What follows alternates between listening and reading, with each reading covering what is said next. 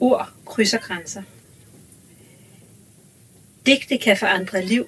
Jeg har set det ske, siger digteren fra Nigeria, der også er jurist og politisk aktivist. Digterne er en stamme, menneskeheden en stamme. Digterne taler fællesstammens sag. Digteren fra Vietnam spiller guitar og er inspireret af Bob Dylan. Vi skal have digtene ud på gaden, på skoler og arbejdspladser, siger digteren fra Colombia. Digtene tilhører folket. Folket behøver håb. En digterblæsning kan organiseres på et par timer i Prag, på 3-4 dage i Kroatien og på cirka 7-8 måneder i Danmark. Digteren fra Armenien modtager en særlig pris for at skrive om folkedrab. Jeg gider ikke skrive digte om krigen, siger den bosniske digter, og jeg gider hverken skrive om fabler, heksekræft eller hungersnød, siger digteren fra et af de 43 afrikanske lande. Men så vil ingen udgive mine digte. Mine farver er sort, kaffe, blå, fisk og rød vin, siger digteren, der hader kulde som indledende præsentation af sig selv. Og i dag er himlen grå og skyldbetynget. Håber den er anderledes, hvor du er.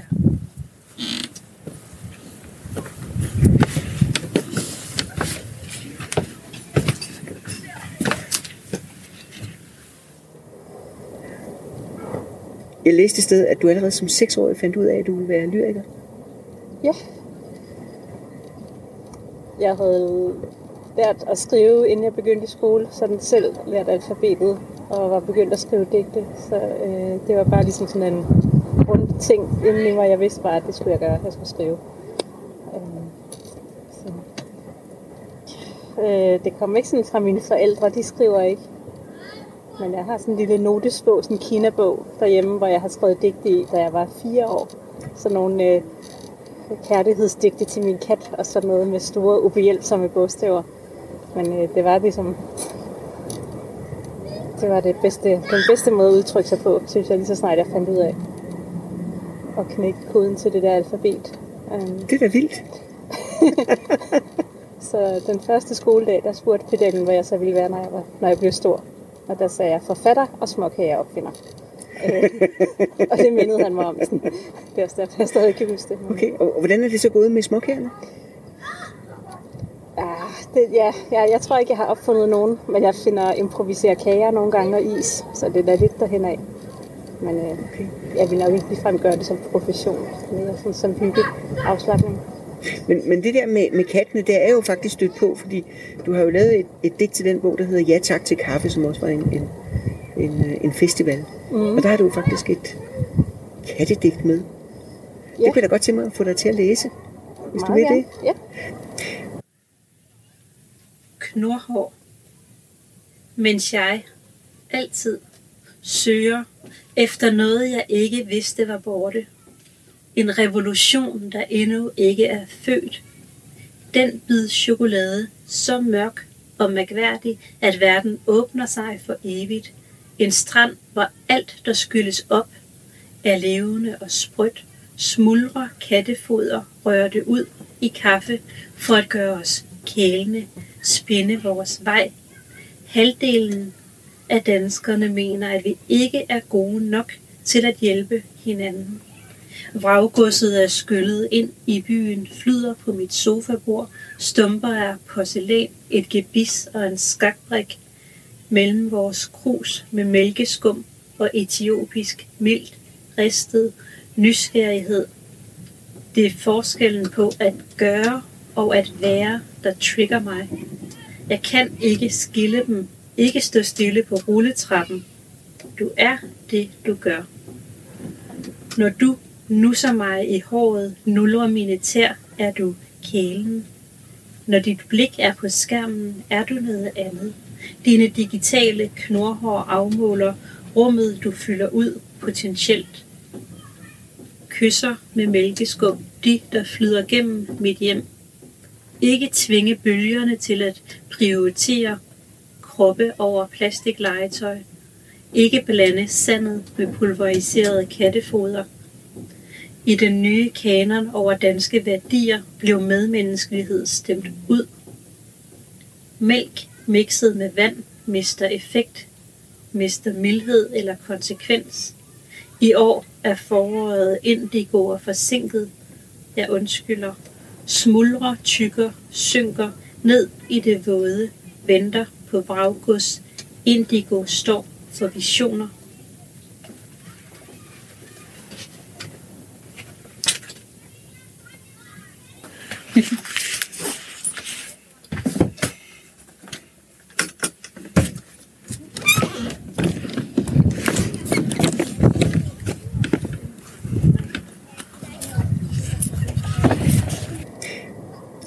Det kattedigt, som du lige har læst. Ja. Minder det dig om din første digte der, du skrev som 4-årig? Ej, det er nok noget mere komplekst i dag, vil jeg sige, selvom der er selvfølgelig en gennemgående kærlighed til katten, kan man godt sige. Det har jeg ikke sådan tænkt over før, men altså det der med den måde, den orienterer sig i verden med de der knurhår og mærker, hvor der er plads og hvor der ikke er plads, og hvad for en retning den skal gå med de der meget fine, følsomme små knurhår. Er det det samme, I har som en kunstner? Ja, der er noget sådan beslægtet over den måde at orientere sig i verden. Den der forsigtighed, det er ikke sådan albuerne forrest dyr, vel? Det er sådan noget, de der bløde poter, sådan et skridt ad gangen, og så tager den stilling, og alligevel så gør den kun det, den selv vil. Ja. Den går ikke derhen, hvor den ikke vil. Nej. Men den tager ligesom bestik af situationen, og så er den meget opmærksom og orienterer sig. Den ligger der og ligner den sover, men i virkeligheden ser den det hele. Sådan, ikke? Men når du nævner det her, så kommer jeg jo til at tænke på, at på den seneste festival Mød Verden, der var du med sammen med Kenneth Krabat, og I læste op i jeres fælles digtsamling. Ja. Og jeg kunne egentlig godt tænke mig, at vi hørte et lille uddrag fra jeres oplæsning og fra jeres samtale. Ja. Apropos katten. Det er en samtale, et samtaledigt, kan man sige. Et langt digt i 28 dele på en måde, som er 28 små samtaler mellem to, som er i en kærlighedsrelation og forsøger at finde ud af, hvor rammerne for den er, og hvad de kan være fælles om, og hvad de ikke kan være fælles om, og hvordan det ligesom definerer dem. Lad os lige høre et lille uddrag af det. Okay. Der er to hovedpersoner, to karakterer i den her digtsamling. Den ene er lidt mere A til B, sådan man gør sådan, og så har det den konsekvens. Tingene hænger sådan stringent sammen, og den anden er lidt mere sæt til fisk. Så det er sådan lidt ud i det blå til et helt andet sted hen. Something, ja. Ja, men når I skriver, hvem bestemmer så? Altså uha. Nu rammer du dem. Ja, det er meget ømt på samarbejde, og hold da kæft, hvor er det svært. Altså jeg tror, vi begge to har en drøm om at samarbejde. Vi arbejder også sammen, før vi overhovedet blev kærester, ikke? Jeg har kendt hinanden i 10 år, og vi har været kærester i 3. Ja. Og arbejdet i Dansk Forfatterforening. I 2 år har vi arbejdet sammen i udvalg og sådan noget, og synes, vi var rigtig gode til at arbejde sammen. Så derfor var det sådan fedt, at vi blev kærester af. Så kan vi blive ved med at arbejde sammen. Så kan vi lave projekter og tage ud og rejse, store projekter for penge og sådan noget, og så skal vi arbejde. Men den her, den var faktisk ikke så kompliceret som den, vi skriver på nu og arbejde sammen med. Den var sådan motiverende for, at vi havde lyst til at blive ved, ikke? Så har jeg lyst til at være lidt fræk, fordi jeg kender jer begge to, ikke? Og jeg ved godt, at Kenneth, du er jo helt fantastisk nogle gange, og så er der andre gange, hvor du er lidt sværere at danse med, ikke? Ja. Så når jeg hører i samarbejde, så når jeg hører i samarbejde, så tænker jeg jo, at det er Cindy, der samarbejder, ikke? Jeg kender Michael også lidt.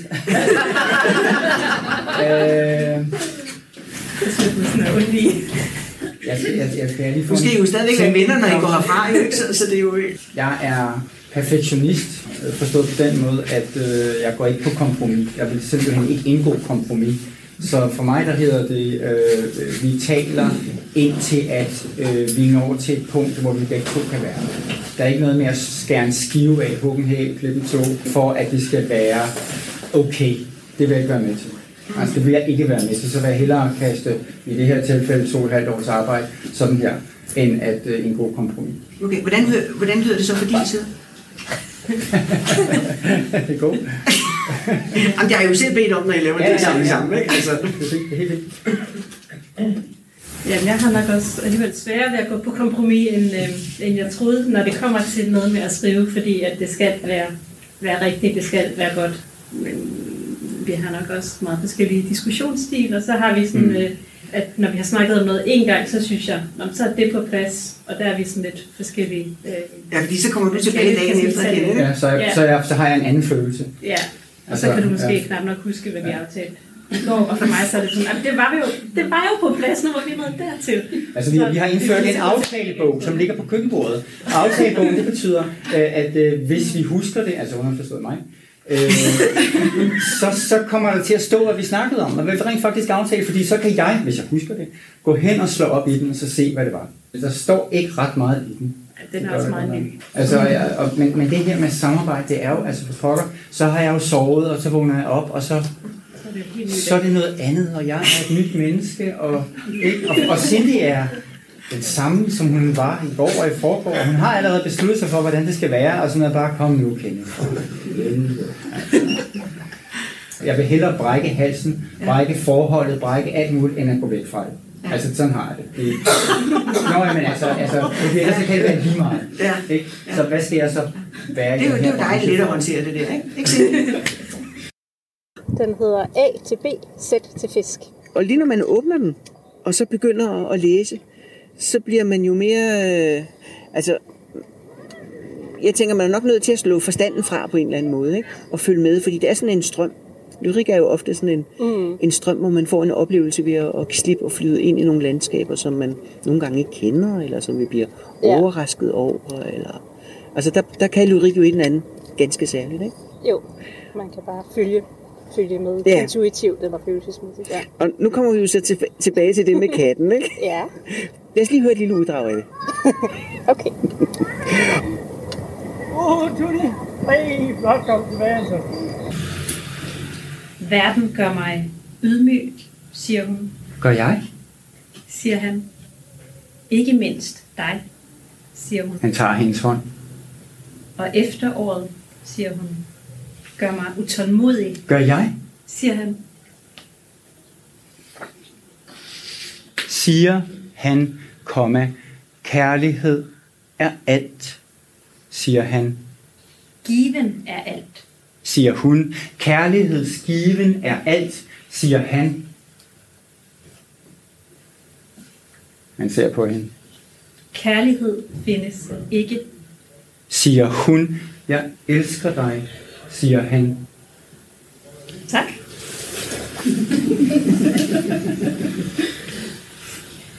Siger hun, alt drømmer jeg, siger hun. Og når vi vågner en ny dag, siger han. Vågner, siger hun. I morgen findes først i morgen. Drømmen er fucking virkelig, siger hun. Drømmen er nu. Han lukker øjnene og ser hende. Siger han, alt er i balance, siger han. I forhold til hvad? Siger hun. Alt er ét, siger han. Hun kysser ham hårdt. Au, siger han. Ja. Siger hun. Alt er 2. Mindst. Siger hun. Alt gør mig nysgerrig, siger hun. Åben. Siger han. Åben som en slutning. Deres næser rør ved hinanden. Eller åben som en begyndelse. Same. Siger hun.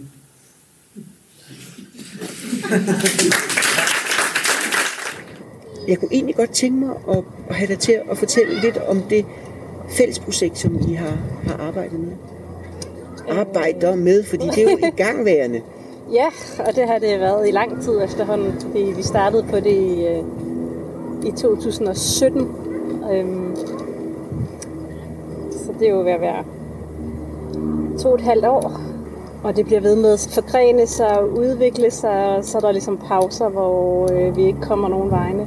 Men det startede med en udstilling, vi så i Ljubljana i 2016. Så nogle kort, som flygtninge havde tegnet over de ruter, de var kommet fra, enten fra Syrien eller Nordafrika, eller hvor de nu var flygtet fra, og så til forskellige steder i Europa.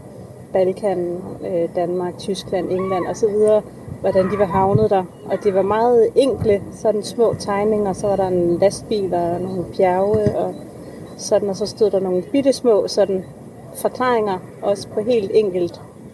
Engelsk, 46 people in a van, 4 hours, no water. Så nogle simple, hvad kostede det at komme over den her grænse, hvor var der nogen, der døde, og sådan. Og det var så sådan nogle lange, flere meter lange plancher, og vi brugte flere timer der, og blev ved med at være meget, meget fascineret af den der sådan enkelhed og alle de der ruter.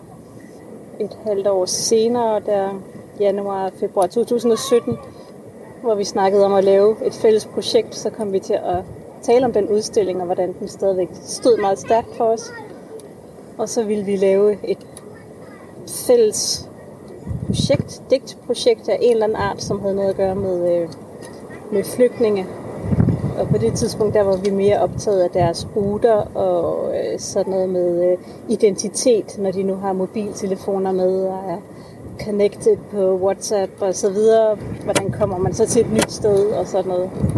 Så fik vi nogle penge og var ude på nogle rejser og var frivillige og snakkede med flygtninge og NGO'er og lokalbefolkning. Og så lige så langsomt blev den del af det ligesom meget mindre interessant. Og så den der kompleksitet og alt det der, alle dem som ikke ankommer, men bare bliver ophobet i de der lejre og ikke kommer nogen steder, bliver meget vigtigere. Og også det, at der ikke er noget i det, der er sort-hvidt. Der er ikke alle folk har deres egen dagsorden. Der er ikke nogen, der kun er ofre eller kun er onde. Og, altså, der er bare så mange lag og så stor en kompleksitet i. Så det bliver bare sådan mere og mere stort og uoverskueligt. Så har vi haft nogle forskellige veje, retninger med, hvad vi så skal gøre med det. Og vi er ikke rigtig sådan landet noget sted endnu. Men vi har snakket om sådan en katalog-tilgang, hvor det ligesom er måder at tale om det her, som er så umuligt. Ligesom vi fandt et citat af Adorno, hvor han siger, hvordan kan man nogensinde skrive lyrik igen efter Auschwitz? Hvordan kan man beskrive den slags ting? Ikke? Så insistere på, at det kan man. Man kan godt tale om de ting, der synes alt for forfærdelige og voldsomme og umulige at tale om. Og så prøve ligesom, at det var et katalog over måder at tale om det på. Og så har vi været inde på, at det skulle være sådan en meget systematisk katalog, hvor vi præsenterede de der måder, og et meget stort, kaotisk katalog, som måske mere afspejlede den der virkelighed, som er kaotisk. Og at det skulle være sådan collager, hvor det hele var klippet sammen.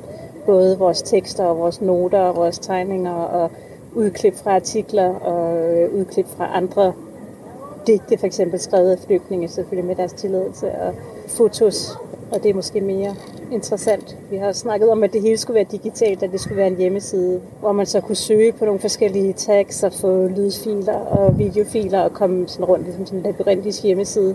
Men måske vores tekniske, økonomiske status ikke er til sådan at gøre det så fedt, som vi gerne ville gøre det lige nu.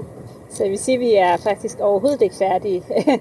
Vi bliver ved med at få nye idéer, vi bliver også ved med at gå i stå, fordi det er mega svært for os også at samarbejde om det, og det er svært sådan at få, ligesom finde et svar på, at det er det her, det skal være, og så bare gøre det færdigt. Der bliver ved med ligesom at være nye ting, der åbner sig, som vi ikke har styr på. Men jeres arbejdsproces minder vel også om alle de mange indfaldsveje, der netop er til det emne, ikke? Fordi det er jo utroligt komplekst. Ja, det er det.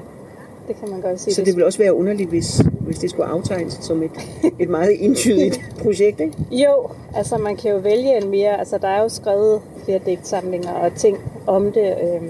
Peter Clement Woodman har lavet en optegnelse over døde, og så har han brugt den, og så er det ligesom en lille snæver vinkel i det, men som er meget stærk, altså når man hører ham læse den, ikke? Men altså, så man kan vælge et lille udsnit, og så sige, nu er det og så få det ud. Er det så navne på de afdøde? Nej, det er den, som han har lavet, så er det sådan noget 4 fundet i det her lastrum, 1 fundet der, 20 druknet i den, altså sådan noget, så er det sådan indimellem, så siger han, jeg er ikke 4 døde syrer fundet i lastrummet på den her færge, jeg er ikke, og så siger han, som jeg husker det, noget med gule marker og gyldent hår, og sådan jeg er, altså sådan nogle danskheds. Altså nu kan jeg den ikke lige udenad, men noget i den retning, den er ikke sådan vildt lang, men det virker ikke. Så på den måde er der skrevet, og han er ikke den eneste, men altså det der med sådan at finde en lille ting, og så stå ned på den, og så åbne den op, det kan også fungere. Men vi vil ligesom gerne have det hele med, og vi har Dropbox-ting med mange 100 artikler og links og hjemmesider, og vi følger de der NGO'er stadigvæk, og nu under hele det her corona-ting, så er der jo også, altså, det er lidt svært at holde den der afstand i en flygtningelejr, og det er umuligt hele tiden at vaske hænder, hvis der enten ikke er nogen vandhæne, eller der er en til deling mellem over 1000 mennesker, og ikke er noget sæbe, og ikke er noget sprit, og de NGO'er, der skulle ankomme, har fået rejseforbud, og så videre, ikke? Der er ligesom grundlag for en ny kæmpe krise der, hvis det først virkelig spreder sig. Og det får vi så også nyheder om i de der forskellige grupper, vi er med i, ikke? Og læser stadigvæk om det, og har nogle venner også, der er en god ven, der har fået afslag på asyl, som vi også følger, og så videre, så der bliver ved med at være ting, som man også kunne skrive om.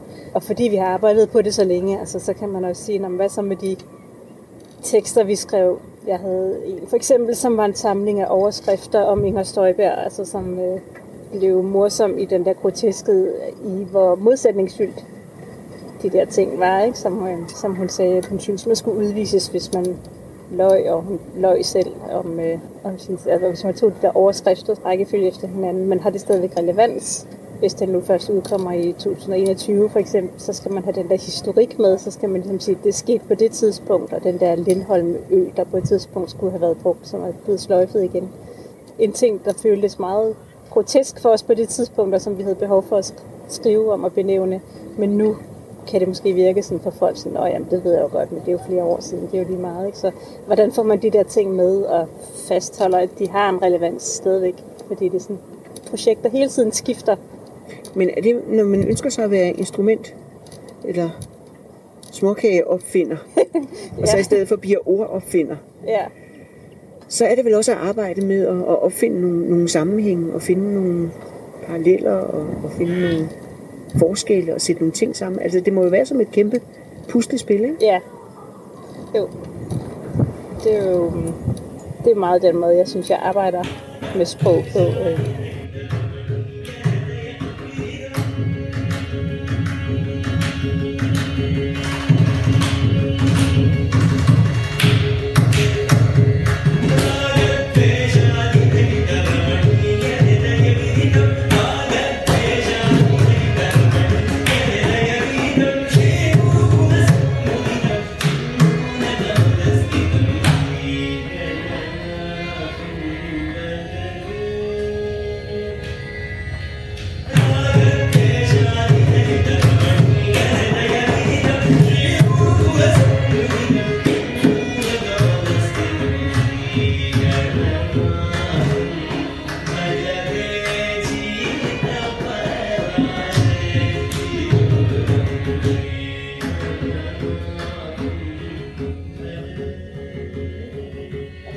Hvad betyder sprog for dig? Det er jo meget, meget afgørende, hvordan man siger tingene. Altså, du kalder dig jo selv en dansk-amerikansk lyriker, og du er fra Aarhus, og du har været Erasmus-udvekslingsstudent i Frankrig, og har boet i Paris. Og lidt senere skal vi høre nogle lyde, der er optaget i Indien, gadestemmer og gademusik. Altså, der er en masse forskellige inspirationskilder, som knytter an til dig. Ja, jamen altså på den måde har jeg altid elsket at lære andre sprog, og været nysgerrig omkring sprog, og synes, det er helt fantastisk, hvad man kan med sprog. Og jeg tror, at det der med at se sammenhænge mellem ting, der ikke normalt er forbundet, det er jo sådan ligesom essensen i en metafor. Og tit så tror jeg opfatter verden meget mere metaforisk end ikke lyrikere nok gør. Jeg arbejder rigtig meget med billeder og med netop at se de der sammenhænge. Det er den måde, jeg sådan tænker på, og nogle gange synes jeg, det er oplagt, og tænker ikke engang på, at det er et billede. Og når jeg så taler med nogen, så er det sådan, jamen, det er jo et billede, og så kommer man, jamen, det er det jo egentlig. Det er jo ikke bare sådan en åbenlys sammenhæng, men det der med at forbinde tingene. Men også forskellen mellem sprog, det betyder rigtig meget. De ord, man sætter på noget, altså at det er den måde, man så ser og oplever verden på. For eksempel et lille eksempel fra Indien, hvor jeg lige var, eller hvor vi begge to lige var her i januar og februar. Der boede vi på et universitet, og så en del af det, jeg skulle være der, det var, at jeg skulle være med i nogle undervisning hos en lærer, der underviste i English fiction, eller English language fiction. Og så kom de til at snakke om et digt af en eller anden tamilsk digter, og hvordan det skulle oversættes. Og så gik det op for mig i den samtale der, at det, som vi tænker på som at blive varm om hjertet, det hedder på tamilsk at blive kold om hjertet. Altså, så de har den modsatte opfattelse af varme og kulde, fordi de bor i sådan et tropisk land, hvor kulde er befriende og skønt, når det endelig kommer rigtig længes efter kulde. Så han kommer ind i sit barndomshjem, og så bliver han helt kold om hjertet. Og så har det været nødt til at blive oversat omvendt på engelsk, ikke? Til varm om hjertet, men der står faktisk kold.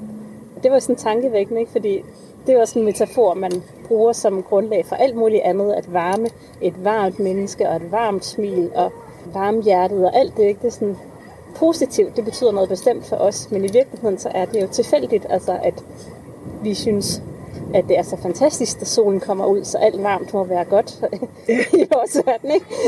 Men for dem, så er det koldt. Lad os rejse med dig til Indien. Ja.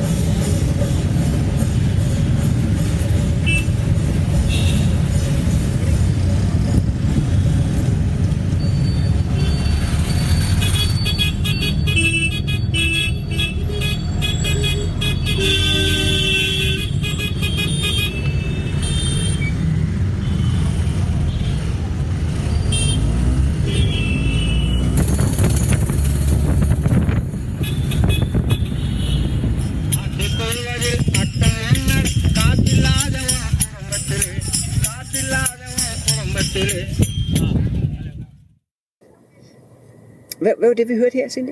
Det var forskellige gadelyde fra Chennai i sydøst-Indien. Fået sådan et residence på et universitet, så der var der sådan set forholdsvis stille, men ellers var det inde i sådan IT-område med IT-virksomheder og universiteter. Men lige så snart man så kom ud fra det område, sådan 1,5 kilometer væk fra universitetet, så var der sådan en stor hovedgade, som gik ind til centrum af Chennai. Chennai er sådan en lang, smal by, omkring 100 km lang, tror jeg. Vi fik at vide af en chauffør. Så der var omkring 30 km ind til centrum, og hele vejen derfra og helt ind til centrum, som også er kæmpestort. Der var der den type lyde. Der var et tæt trafik med de der små rickshaws, der så smyger sig ind og ud mellem bilerne. Det hele er meget, på en eller anden måde meget organisk.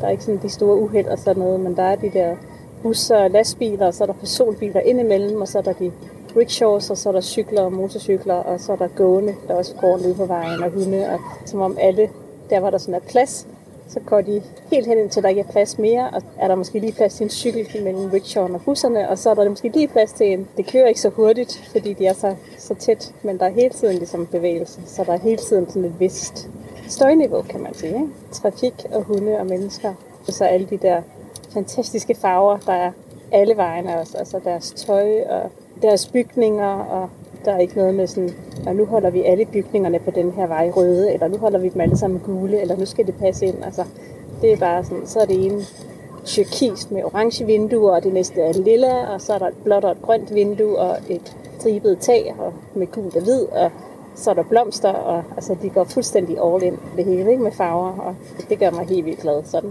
at være omgivet af farver, altså, det kan jeg så godt lide. Så. Var det første gang, du var i Indien? Nej, det var anden gang, jeg var i Indien. Jeg var der i vinteren 14-15 på et andet residency, som var uden for Bangalore, men ude i sådan en landsby, Sangam House, som ligger sammen med en danseskole. Eller det gjorde det dengang, nu er det sådan blevet mindre og rykket ind til en by. Det var meget anderledes. Altså da jeg lige kom den her gang, så var jeg sådan lidt, nå, skal jeg være i sådan en IT-by her, hvor der bare sådan er højhuse, og man kan ikke se noget indisk, og der er ikke noget sådan lige i nærheden. Men da jeg så havde mødt de studerende og havde vendet mig til det og sådan noget, så synes jeg også, det var rigtig fedt. Men det var 2 meget forskellige oplevelser. Det der sådan landlige Indien med marker og træer, og så det her sådan industriby eller sådan en IT-by.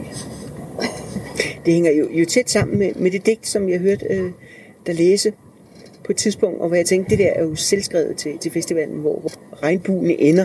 Og det var også noget, jeg tænkte på, at jeg håbede på, at du kunne komme med et bud på her i løbet af samtalen, hvor den ender. Hvor regnbuen ender henne? Den ender jo ikke nogen steder, tror jeg. Jeg tror nok i virkeligheden, det er en cirkel faktisk, en rigtig regnbue. Så på en eller anden måde, så uanset hvor meget man følger den, så kommer man nok aldrig sådan rigtig over på den anden side. Men man kan nyde udsigten, mens man er der. Altså, du skulle jo egentlig have haft travlt på det her tidspunkt. Ja, i marts måned i hvert fald. Og så skete der lige pludselig en masse ting, og så blev alting aflyst. Jeg har arrangeret en poesifestival Odense Lyrik. Det skulle have været 14. gang her i år.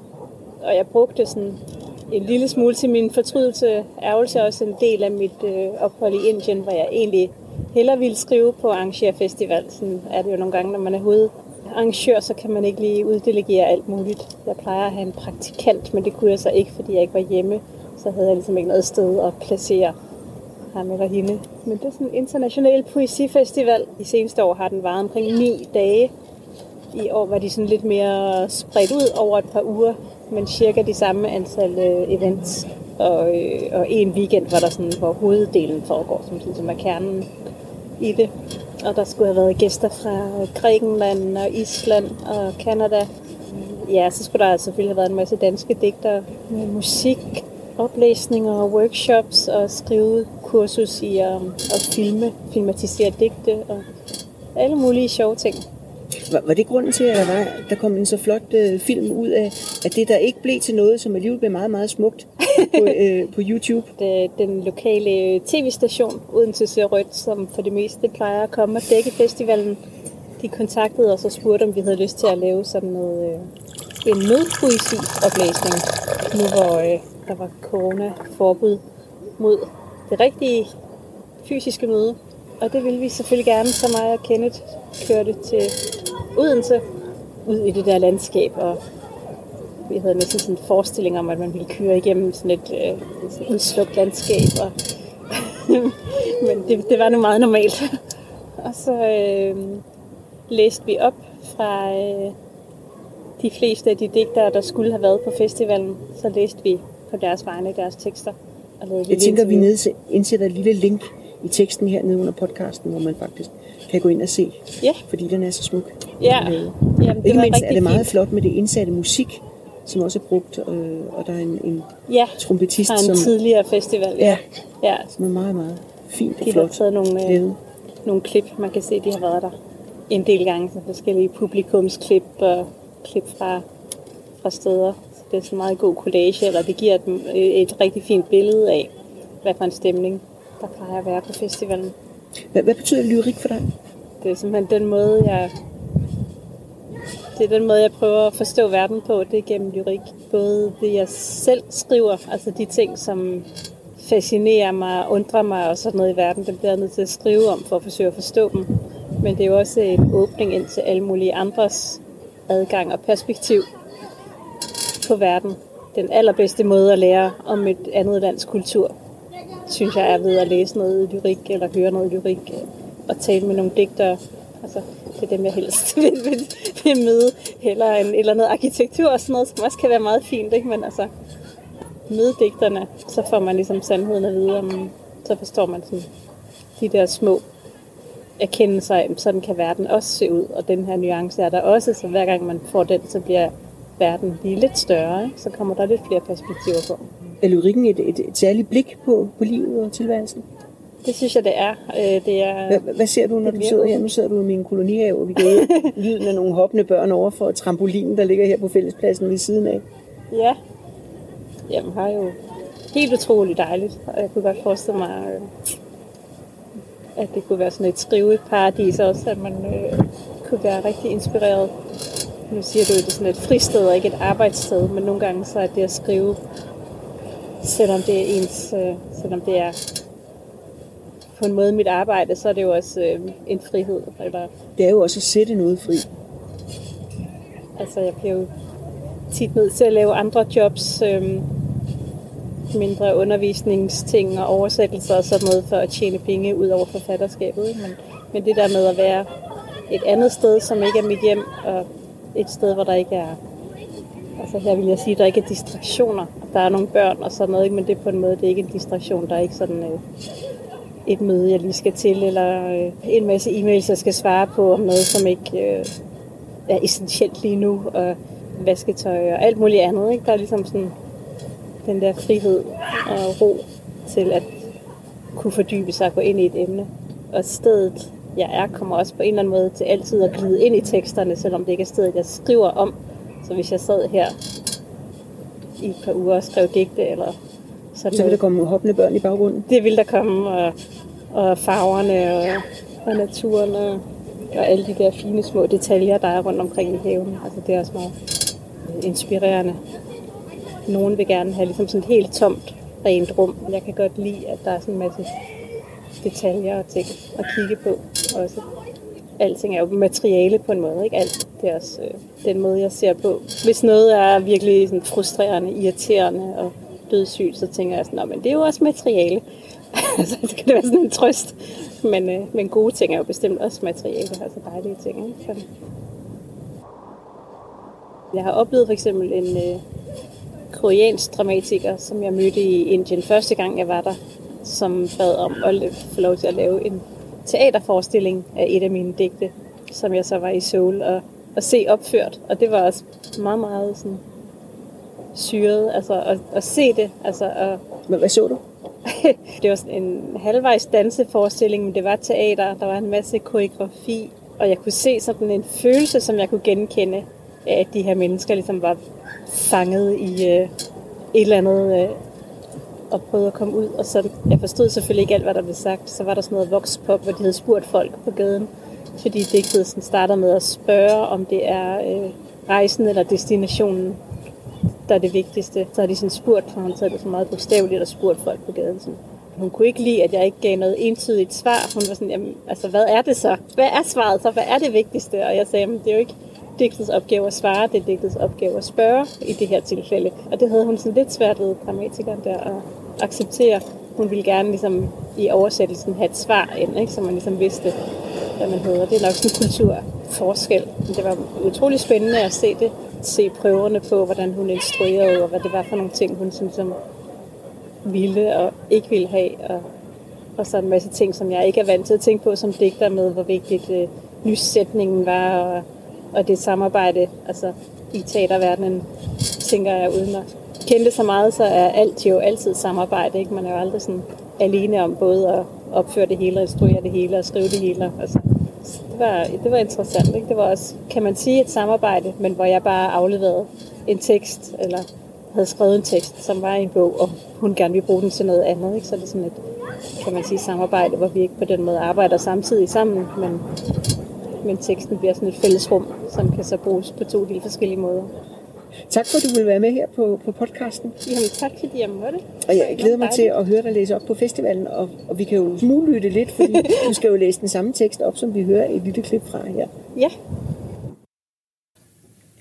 Byen skræmmer mig, siger min unge kinesiske oversætter, der også er digter uden selv at vide det endnu.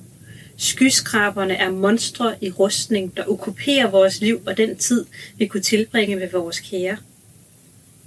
Den japanske digter faster indimellem for at blive klar i hovedet, klar på den tekstudløsende måde. Den kroatiske digter sagsøger en anmelder over en dårlig anmeldelse.